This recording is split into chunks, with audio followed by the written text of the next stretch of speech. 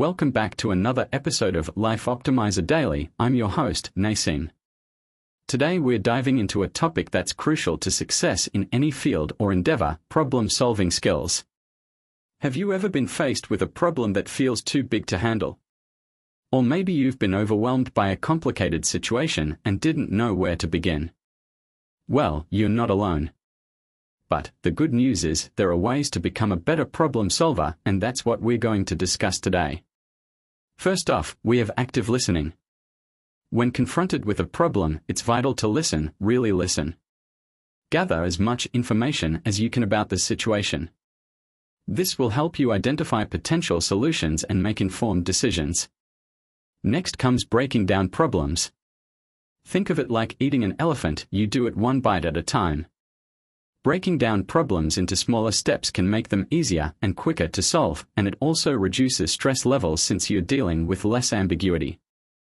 Then there's brainstorming. This is your chance to let your creative juices flow. Generate new ideas, discover potential solutions, and refine existing ones. Remember, no idea is a bad idea in a brainstorming session. Up next is visualization. This is a powerful tool that can help you practice your problem-solving skills. Visualize different scenarios in your mind before committing resources to them. And don't worry, you don't need fancy 3D software for this. A simple sketch pad will do the trick. And finally, analytical thinking. This involves gaining valuable insights from data analysis that could potentially lead you closer to resolving your problem. Applying structured approaches such as root cause analysis can be incredibly helpful here.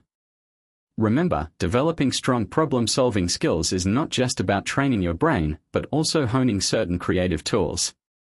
And as always, regular practice is key. Join us next time as we continue our journey to optimize our lives, one day at a time.